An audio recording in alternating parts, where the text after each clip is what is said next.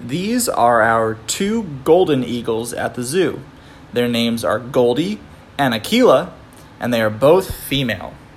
Golden eagles, while mostly dark brown, get their name from their distinct, bright yellowish golden feathers on the back of their necks. They are very similar size to bald eagles, but only ever so slightly smaller. In the United States, you can find golden eagles on the west side of the country because they prefer wide open, undeveloped land to hunt in. However, golden eagles are actually the most widespread of all of the eagle species in the world and can actually be found throughout Europe, Asia, and North Africa. One really cool thing about golden eagles is that they build their nests on cliff sides rather than trees.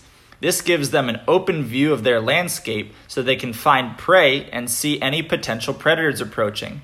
It also makes it very, very difficult for any kind of predator to approach their nest and steal their eggs. Now, golden eagles are master hunters.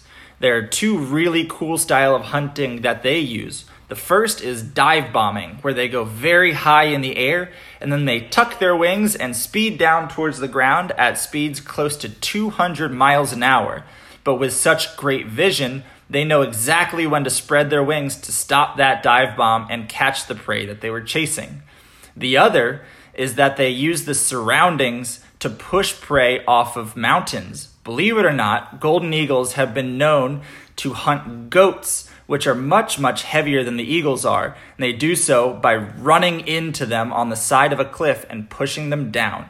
They are masters at hunting things both small and large.